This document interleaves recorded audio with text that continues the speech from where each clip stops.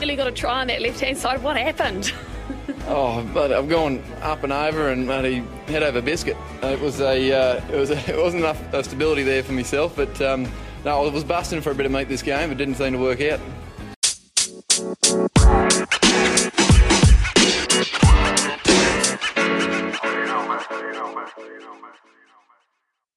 Hello, cheers, and welcome once again to the Scrum of the Earth, the podcast that offers news, results, predictions, and, as I've said just recently, some really cool interviews, it turns out. So who am I? Well, I'm David Lawrence. I'm an American rugby fan. I follow as much rugby as I can all over the world. If you're new, I follow my New England Free Jacks in Major League Rugby. I always root for my USA Eagles internationally, and when I can, I root for Scotland. And down in Super Rugby, the always exciting Highlanders, who just recently signed Marty Banks to a nice new deal, and I'm kind of excited about that. So, the Scrum of the Earth is a weekly podcast with bonus episodes frequently thrown in, very frequently, it turns out. And in fact, this is one of those cases. This is a bonus episode you're listening to right now. In fact, this is the second part of a 3-part bonus episode. So at this point, I really need to rethink my naming schemes, it might be. So thank you all for listening. As always, please get in touch with me. I am @ofscrum. I'm always available at the Scrum of the Earth at gmail.com. Get in touch whenever you want. I love hearing from you. So as you, I'm sure, know, this is the second part of a gigantic 3-part bonus episode. If you missed the first one, please go back and listen to that first. The amount of stuff we cover, it might not matter too much. We're not exactly doing history chronologically, but lot to cover and lots of great stuff from JB. So if you missed the first part, go back and listen to that. This is the second part of that great conversation we had. So if you're really brand new to rugby and to rugby podcasts, that's the only scenario I can imagine where you wouldn't have heard of my next guest. So if you're new to the Egg Chasers, the links are all in the show notes below. I've been told more than once that the fact that my pod is relatively short is one of the good things about it. So I've taken our incredible conversation, diced it up into 3 little bits, and this is the second of the 2. So please enjoy. It was such a great treat for me, and I hope you enjoy it too. He's a great person to talk rugby. I didn't know that. Yeah. So, look, it's ended badly after COVID and some financial mismanagement, but that's what England were doing. They're spending much more than the others on grassroots. So I hear when you listen to Welsh commentary, they're always talking about how there's probably too many teams there in the first place, but nobody wants theirs to be the one that's given up. If you could become dictator of the Pro 14, would that be the answer? Say, no, Wales, you have 3 teams, not 4. Ireland, you get 3 teams, not 4. Scotland, you get 1. Italy, you get 1. Well, I guess the dream of the Celtic nations is to join the Premiership, isn't it? That's ultimately what they want to do. And the Welsh in particular missed the best on that about 20 years ago. And I don't think it's up to the Premiership owners to reopen the door and say, yeah, come and join our brilliant competition, because then you don't get a final potentially in Twickenham. It might be in Cardiff, or, I just don't think that's the option. Hadn't thought of that. I think what they have to do is they have to have a serious conversation among the unions and say, if we are going to run this competition, it's got to be stable. We've got to have a 5 years worth of stability at least.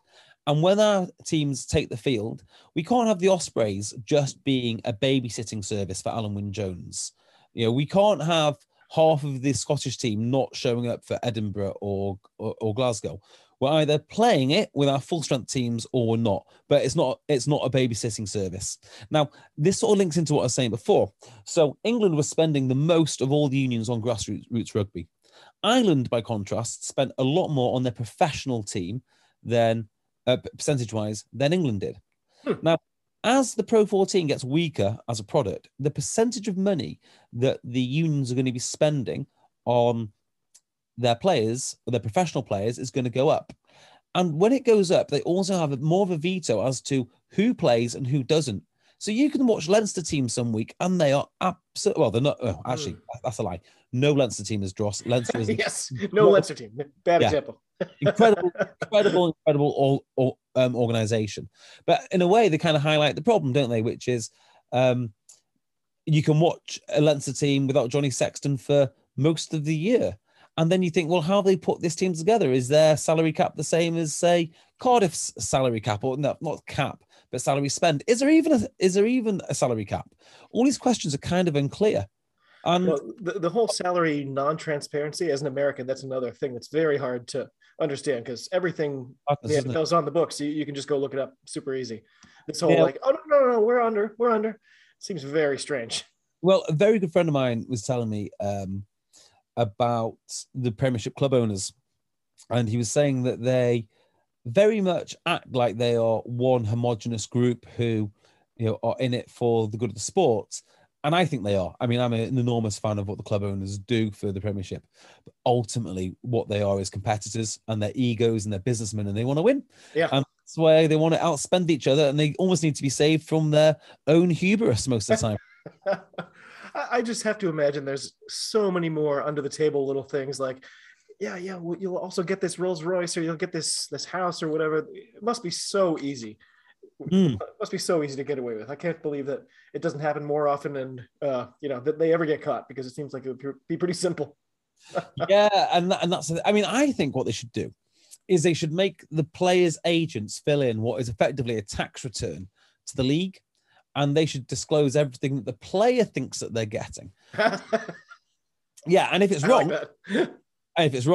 the agent loses his license. Simple as that. And if the player fills it in himself, well, then there's a chance that he gets banned if he does not declare what he's getting. Because that's the problem with the Saracens stuff. Everyone said, oh, well, the players never knew it was legal. Like, well, if they just declared it on a tax return, they don't need to know if it's legal or illegal, just declare it. And then the independent authority can look at what they say. Oh, look, Mario Itoje is getting 800,000 a year. As long as he's declared it, he is off the hook. Yeah. If he hasn't declared it, he's got a problem. No, I lived through the whole Saracens thing, and I never felt any malice towards any of the players. So, you have this teeny tiny window of opportunity. If somebody says, hey, here's some money, and by the way, I've got this for you to sweeten the deal, you'd almost be an idiot to say, no, don't do that. Yeah, and actually, the whole Saracens thing is far more nuanced than people think. Saracens got absolutely slammed for it. And yeah, people call the punishment became so ridiculous. Here's your punishment. No, we meant this is your punishment. Yeah. Oh no, here's a different punishment. Yeah. It just became obvious that they were like, wait, we're taking the bases and going home. Because they did it so hastily, but they didn't actually look at the rules of the competition. They had to carry on adjusting it, because I think the rules of the competition said that the team that finishes bottom of the Premiership gets relegated. Well, there was a good chance that Saracens were going to catch someone up. They were 30 points down. Yeah. Did we say 35 points? We meant 70 points. There we go. No more. Anyway, that was ridiculous. That was absolutely ridiculous. They made themselves look really foolish. Oh, it doesn't take much for the Premiership to make themselves look foolish. I mean, it really, really doesn't. The club owners are one thing. They're a particular type of breed, and they're incredibly capable. The administration of the Premiership is it's unbelievable. Quite frankly, they had a window of opportunity to appoint the right people. They've actually got a window of opportunity now, after Darren Childs left, to appoint the right person. Well, when are you resuming your campaign for? Is it director chair of the RFU? We haven't heard about it in a while. You got to start printing lawn signs and stuff. Yeah, JB 2020. Yeah, it was 2020 at one point. Yeah, so I don't know. At one point, I will do that, because I quite fancy the expense accounts. Yeah, that sounds good. It's about 30 grand a year you get in travel. Negronis for everybody. Yeah, +1. You get to stay. I think you get to do 1 or 2 away games a year in the Six Nations. I mean, my view on this, right? Because RFU Council gets a lot of heat. Because it's an all boys club. My view on this is, if they just called it an all boys club and said, look, we have 30 spots up for grabs, and therefore, they're just basically for looking after people who've done really well in the amateur game, and we're going to treat them like heroes for a couple of years, I'd be all on board. But the fact that they pretend it's some sort of semi-judicial oversight body is a joke. Yeah. They should just call it the Gravy Train and be like, welcome aboard. I'm down with that. Why? Yeah. What we do. That's absolutely fine. I think that makes a lot of sense. So here's kind of a zig to that zag. Let's say that you're retired now. You're a globally recognized rugby magnate. Mhm. You've got a $200 million treasure chest. Ooh. And your task is to try to elevate a tier 2 nation to tier 1 status. So Wow. what nation are you going to pick, and what are you going to do with that money? What a great question. Okay. You got to think. You got about the first thought's got to be a Pacific nation, right? No, it's not. It's No. not a nation. Holland. Holland. Is that right? Yeah, Holland. So Holland, because well, first of all, it's a wealthy country. Second of all, tallest humans on Earth, and they are obviously closely related to the South Africans. Yes. So I think Holland would be a great Holland or Zimbabwe. That would be the other one. Mm. And the reason I'd look at Zimbabwe is 200 million quid in Zimbabwe can buy you an awful lot of stuff. Yeah. Like an awful lot of stuff, yeah. You do have to think about that. The 200 million in Holland. Maybe that's only yeah, a trip to the red light. Yeah, quite. Whereas in Zimbabwe, and also Zimbabwe are the same as Holland, got those links to South Africa. There's already been a Zimbabwean back row who won the Premiership, which was, I'm going to forget the names, Kai Horseman, Don Armand, and Dave Ewers. So you've got your back row from a few years ago, ready to rock and roll. I think David Pocock is Zimbabwean too. He has a connection, right? Yeah. So you're starting to look around and think, hang on a minute, this isn't looking too shabby. But if I was going to do it from scratch, Holland would be the one, because I'm sure I could get loads of Dutch heritage guys from South Africa just to give me that initial boost. And also they play handball. And handball, it's kind of you're catching and throwing and, all that sort of stuff. So yeah, Holland. Give me Holland. I like that one. I think I've asked a few people that, and the answer's always got to be Tonga or something. It seems like they're so close that, but... I tell you the other one, which you might want to consider, is Spain. Oh. Spain's such a beautiful country, such a fun-loving country as well. And when they play rugby, it's just such a good atmosphere. Festival atmosphere. The reason I wouldn't do it in Spain, though, is, do you know when some sort of kind-hearted person tries to get involved with something in it? Like when some sort of missionary goes to Africa and ends up actually ruining the culture by giving out the wrong medication. You think the money would ruin Spain or Spanish rugby? I do, actually. They're the only tier 2 nation who has a coach from their own country. Incredible. And they seem to be making their own way in the world quite nicely without my 200 million. Yeah, I do. I noticed you never hear about them in the news. Well, of course, in the United States, who knows what we're skipping. But and you've actually been to see rugby in Spain, I think, more than once. Definitely once. Went to the Spain-Germany game. Oh. I've seen Kenya versus Canada. Seen at least one, maybe two USA games. Hong Kong versus somebody else. And there's another one. Romania, Georgia was a good day out. Oh, that sounded great. Yeah, I've seen my fair share of tier 2, and I'd like to watch a lot more of it. Well, I got a speed round for you here. Go for it. Fire away. Are the Sale Sharks going to win the Prem within the next 3 seasons? No, I don't think they are. And a little side question. So, I was going to say, as an Englishman, do you consider yourself English first? North Walian. North Walian, I like that. Yeah. So do you have any desire that people criticize Sale for all the South Africans on their team? I think they're a great team, and I love watching them, so I can't be bothered by that. Do you wish that it was a smaller percentage? Does it bother you? Does it register? No, I don't care. I'm more bothered by the fact I think they're flawed. I couldn't care where the players come from. And actually, the job that Sale Sharks do in the local area is phenomenal. It really is. It really is phenomenal. They've been giving more lads more chances than almost any other club for the longest time. And most of that was because they had no money, and it didn't really do much then. Now, I think we will see Sale go after more lads who come from the Northwest. Funnily enough, we saw that with Newcastle. Newcastle started doing well. They thought they could give their players what they and actually you hear this actual phrase in the NFL, the hometown discount. Yep. Exactly what Newcastle did, and it was quite successful actually. I think Sale are going to pivot that way. And the reason I say I don't think they're going to win in the next 3 years is because the team they currently have is flawed. I think the Duprees are incredible at certain things, but some of their decision making is just astonishing. I think Faf is amazing, but like 1 in every 5 passes is just all over the show. Really? Well, I've never heard anyone say that about Faf. Well, actually, that's not always true. That's not strictly true. I think it was when he first showed up. That's probably not true now. I tell you what is true, though. He's so hard to play with. And this is why I think AJ McGinty deserves a lot of credit. And I wonder if he was hard to play with when he first arrived because he had to do everything. He had to do kicking out hand. He had to make the breaks. He had to do the tackling. He had to do everything. He doesn't have as much responsibility now.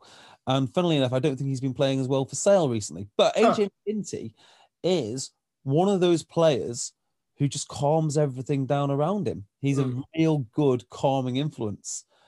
He would be one of the reasons I think that they can win the Premiership. But I just think they're built in a certain way where Alex has got to sort of mold them into the shape he wants them. But I wonder if deep down he thinks that they might not be. They'll always be top 4. They'll probably get to a final. I don't think that they'll win. I just think there's something not quite right about them. That injury to AJ right at the end of last season, that was one of the lowest moments for me as an American rugby fan, especially. It's like, oh, great. It's practically after the 80-minute mark, and oh boy, man. Well, I'm so glad he's going to be back for Canada because I thought it was going to be longer than that. I will tell you something which I find interesting. When I see the players come off for Sale, they come off and they are just, I don't know, they look like they've played rugby, right? Obviously. AJ drags himself off that field. And I do think a lot of the times that he's got injured is because he plays like he's 3 or 4 stone heavier than he is. There was a time, I didn't think it this year, but there was a time I felt like he was on the floor a lot. I feel like he was like making moves trying to get into rucks and things. And I'm like, it was almost like he forgot what his position was. I'm like, this guy's getting up from the ground a lot more than your 10 should be. It seems like, and that's got to be wear and tear on his body too. Do you ever pay attention to much of what David Flatman says? Oh yeah. I love listening to those guys. Yeah. So I hang on most of his words, to be fair. But he made a phenomenal... Great grilling tips too. Yeah. He made a phenomenal point about, who was the bravest player that you played with. And I think he came out with George Ford. I don't know whether it's he played with them or is in the Premiership. And it was George Ford, because George Ford takes the ball to the line every single time and gets clattered. And he's got a hell of a point, because George Ford, AJ McGinty, Ryan Lamb back in the day, there's a lot of smaller fly halves out there. And that's what they do. They take the ball to the line and they get clattered every single time. Yeah. And they get up and they do it again. And that's exactly what AJ McGinty did. I swear, I thought this was the year that AJ kind of figured it out. I felt like, okay, he's on his feet a lot more. And then, of course, that leads to the injury. So what are you going to do? Yeah. But I tell you what, if he did figure it out, like, say, Reece Priestland figured it out for Bath, and they don't take the ball to the line, or they do try and preserve themselves, the dichotomy of that is you lose the player that you think you've got. Yeah, that's a big NBA thing too. It's like, okay, Allen Iverson looks great, but he's only 6 feet tall and he's getting hammered to the floor every single time he has the ball. So that you can only hit the floor so many times. So here's one for you: if there was a mini tournament between the best teams in what's now called the United Rugby Championship, the Prem, the French Top 14, and Super Rugby, who's going to be the champion?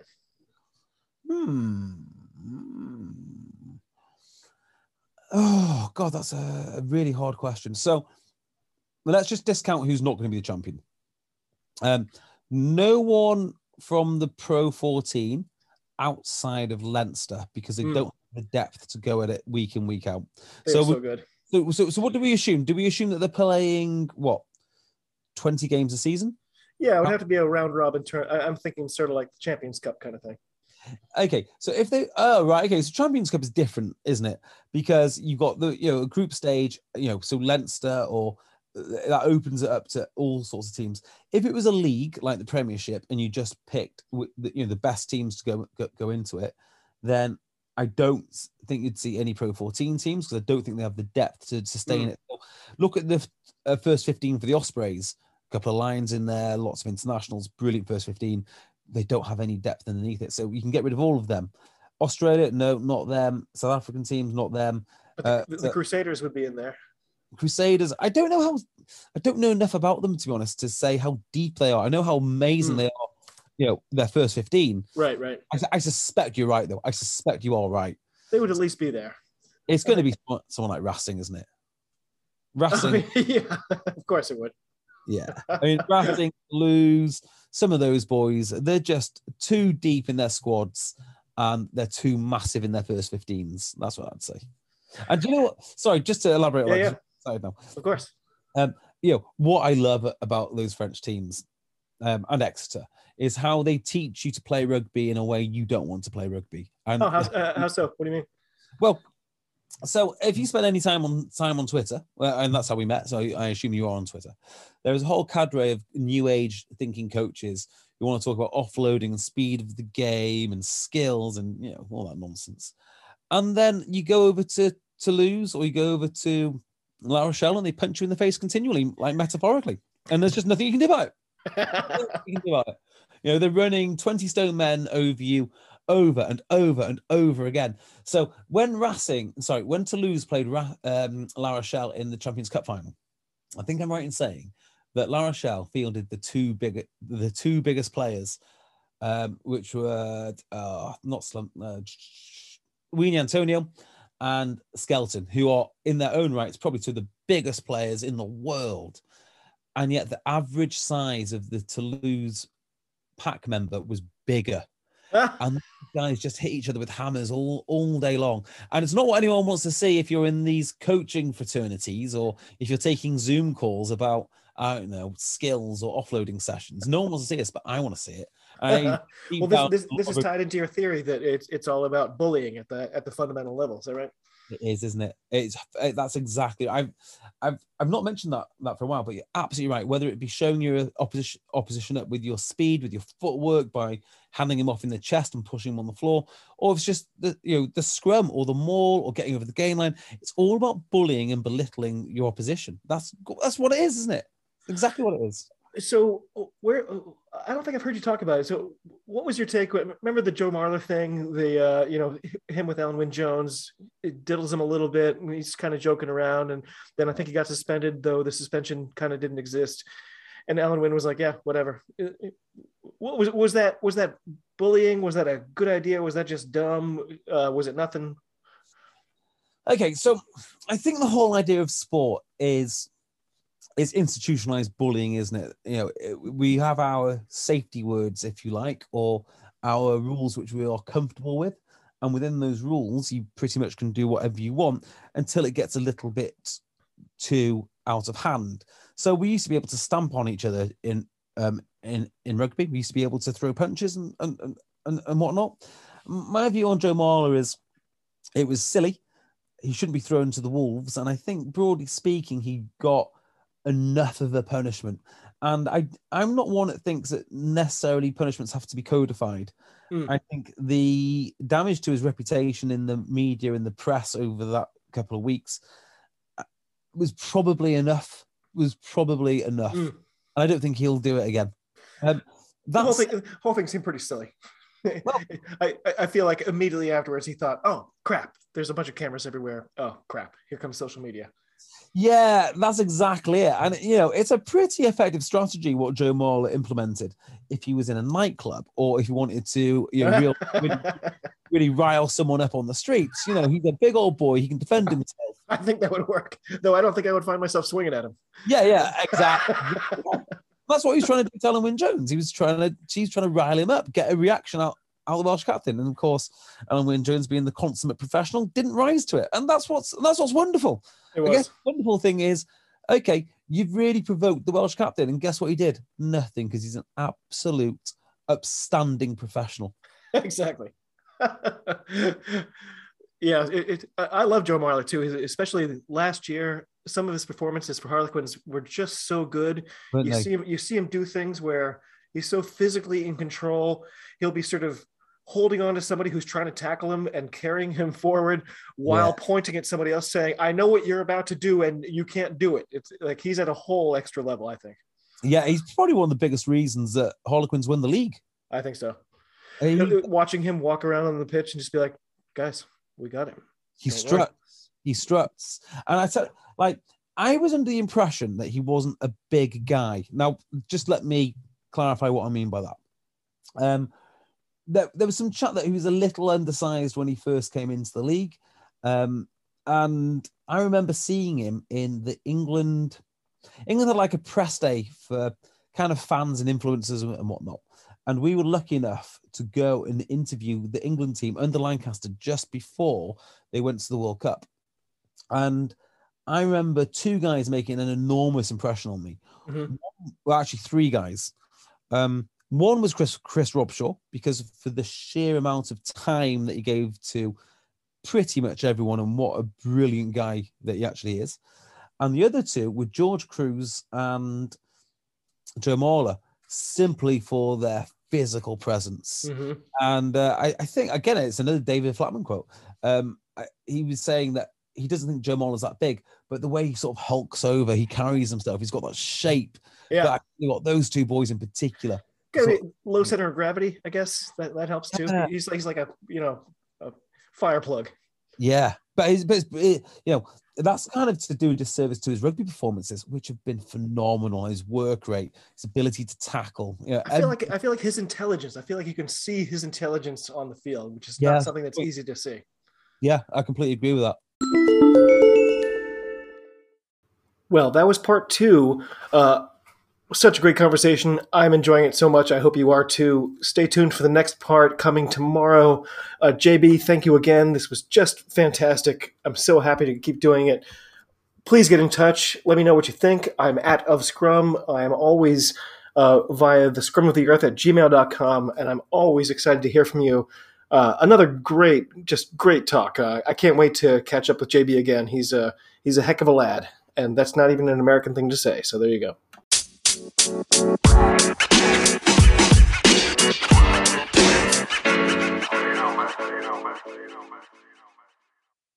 Here, you. Who, me? Aye, you. Algin. Aye, what is it? What are you doing with that bush? Are you George Bush? Ah, George Bush. Ask him if he's Kate Bush, man. Ask him. Shut up, man, shut up. Are you Kate Bush? Aye, that's right. Couple of Egypt.